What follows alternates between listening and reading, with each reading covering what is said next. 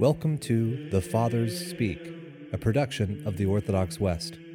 Each day, Father John Fenton reads a selection fitted to the Western liturgical calendar from one of the Fathers of the Church.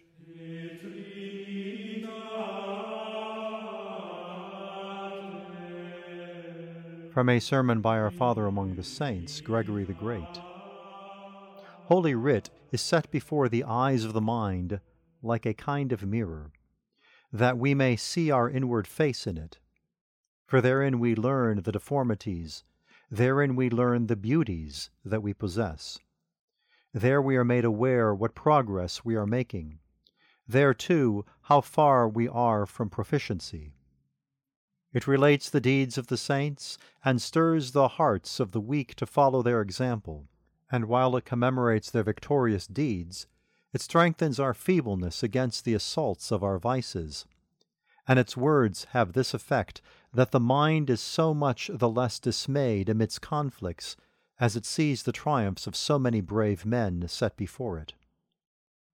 Sometimes, however, it not only informs us of their excellencies, but also makes known their mischances, that both in the victory of brave men we may see what we ought to seize on by imitation, and again in their falls what we ought to stand in fear of.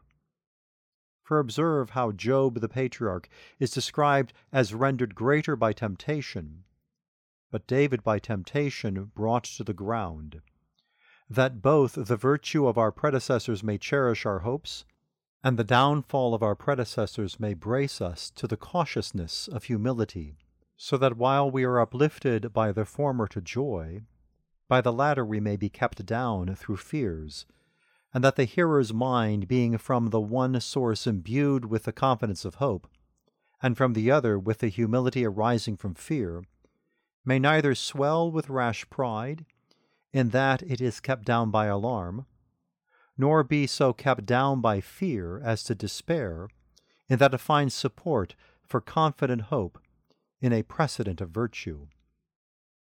There was a man in the land of Uz, whose name was Job. It is for this reason that we are told where the holy man dwelt, that the meritoriousness of his virtue might be expressed. For who knows not that Uz is a land of the Gentiles, and the Gentile world came under the dominion of wickedness in the same proportion that its eyes were shut to the knowledge of its Creator. Let us be told, then, where he dwelt, that this circumstance may be reckoned to his praise, that he was good among bad men.